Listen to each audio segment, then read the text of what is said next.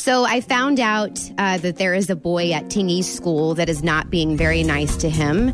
And so Tingy and I came up with a plan to get him to start being nicer. And we are going to make this little boy earn an invitation to Kingston's birthday party next month. Okay? So I'm in the car. Is he supposed to care that much? Well, you know how birthday parties are whenever you are in Tingy's in second grade, you know, and it's a big deal to be invited to birthday parties. And so half of me, after Tingy's telling me this in the car on the way home from school the other day, he said, "Mommy, there's this boy that's not being very nice." And so I said, "Well, tell me what's going on."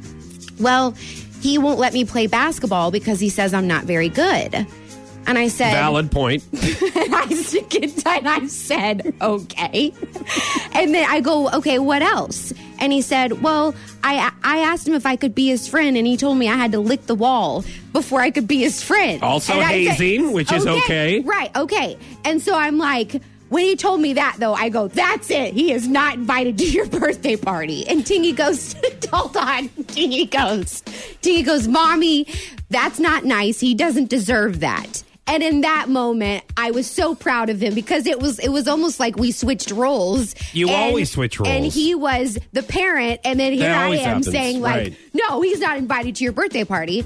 So he goes, Mommy, how about this? How about I tell him that he needs to start treating me like a friend. He needs to start being nice to me. And then if he is, then he can come to my birthday party. And I said, honey, I think that's a great idea. And I said, but if that doesn't work, do you want Mommy to go up there?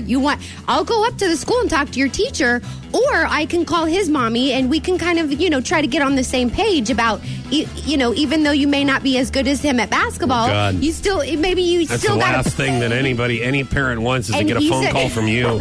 And he goes, Mommy, please, I'm in second grade. I'm 7 years old. I don't need adults handling things for me. He said, I will handle it. He said, I can do this. I can handle it. And I was so proud of him because here I am as the parent. I'm overreacting. And I'm like, he is not coming to your birthday party. Mm-hmm. I'm going to go up there and handle this for you. And Tingy was being the rational one, basically saying, no, you can't, Mommy, you can't do this. So I'm going to let him try to figure this out. I'm going to let him, try to handle this and see if this little boy will be nice to him.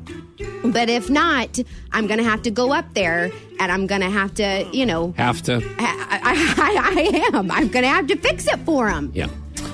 Here's what he doesn't want. He doesn't want you to do what you do to your friends. What do you mean? Do to his friends. Like, you're not invited to my stuff, so how about that? All right? You're not going to do this for me? You're not invited. All right? He wants to put the kibosh to that right now.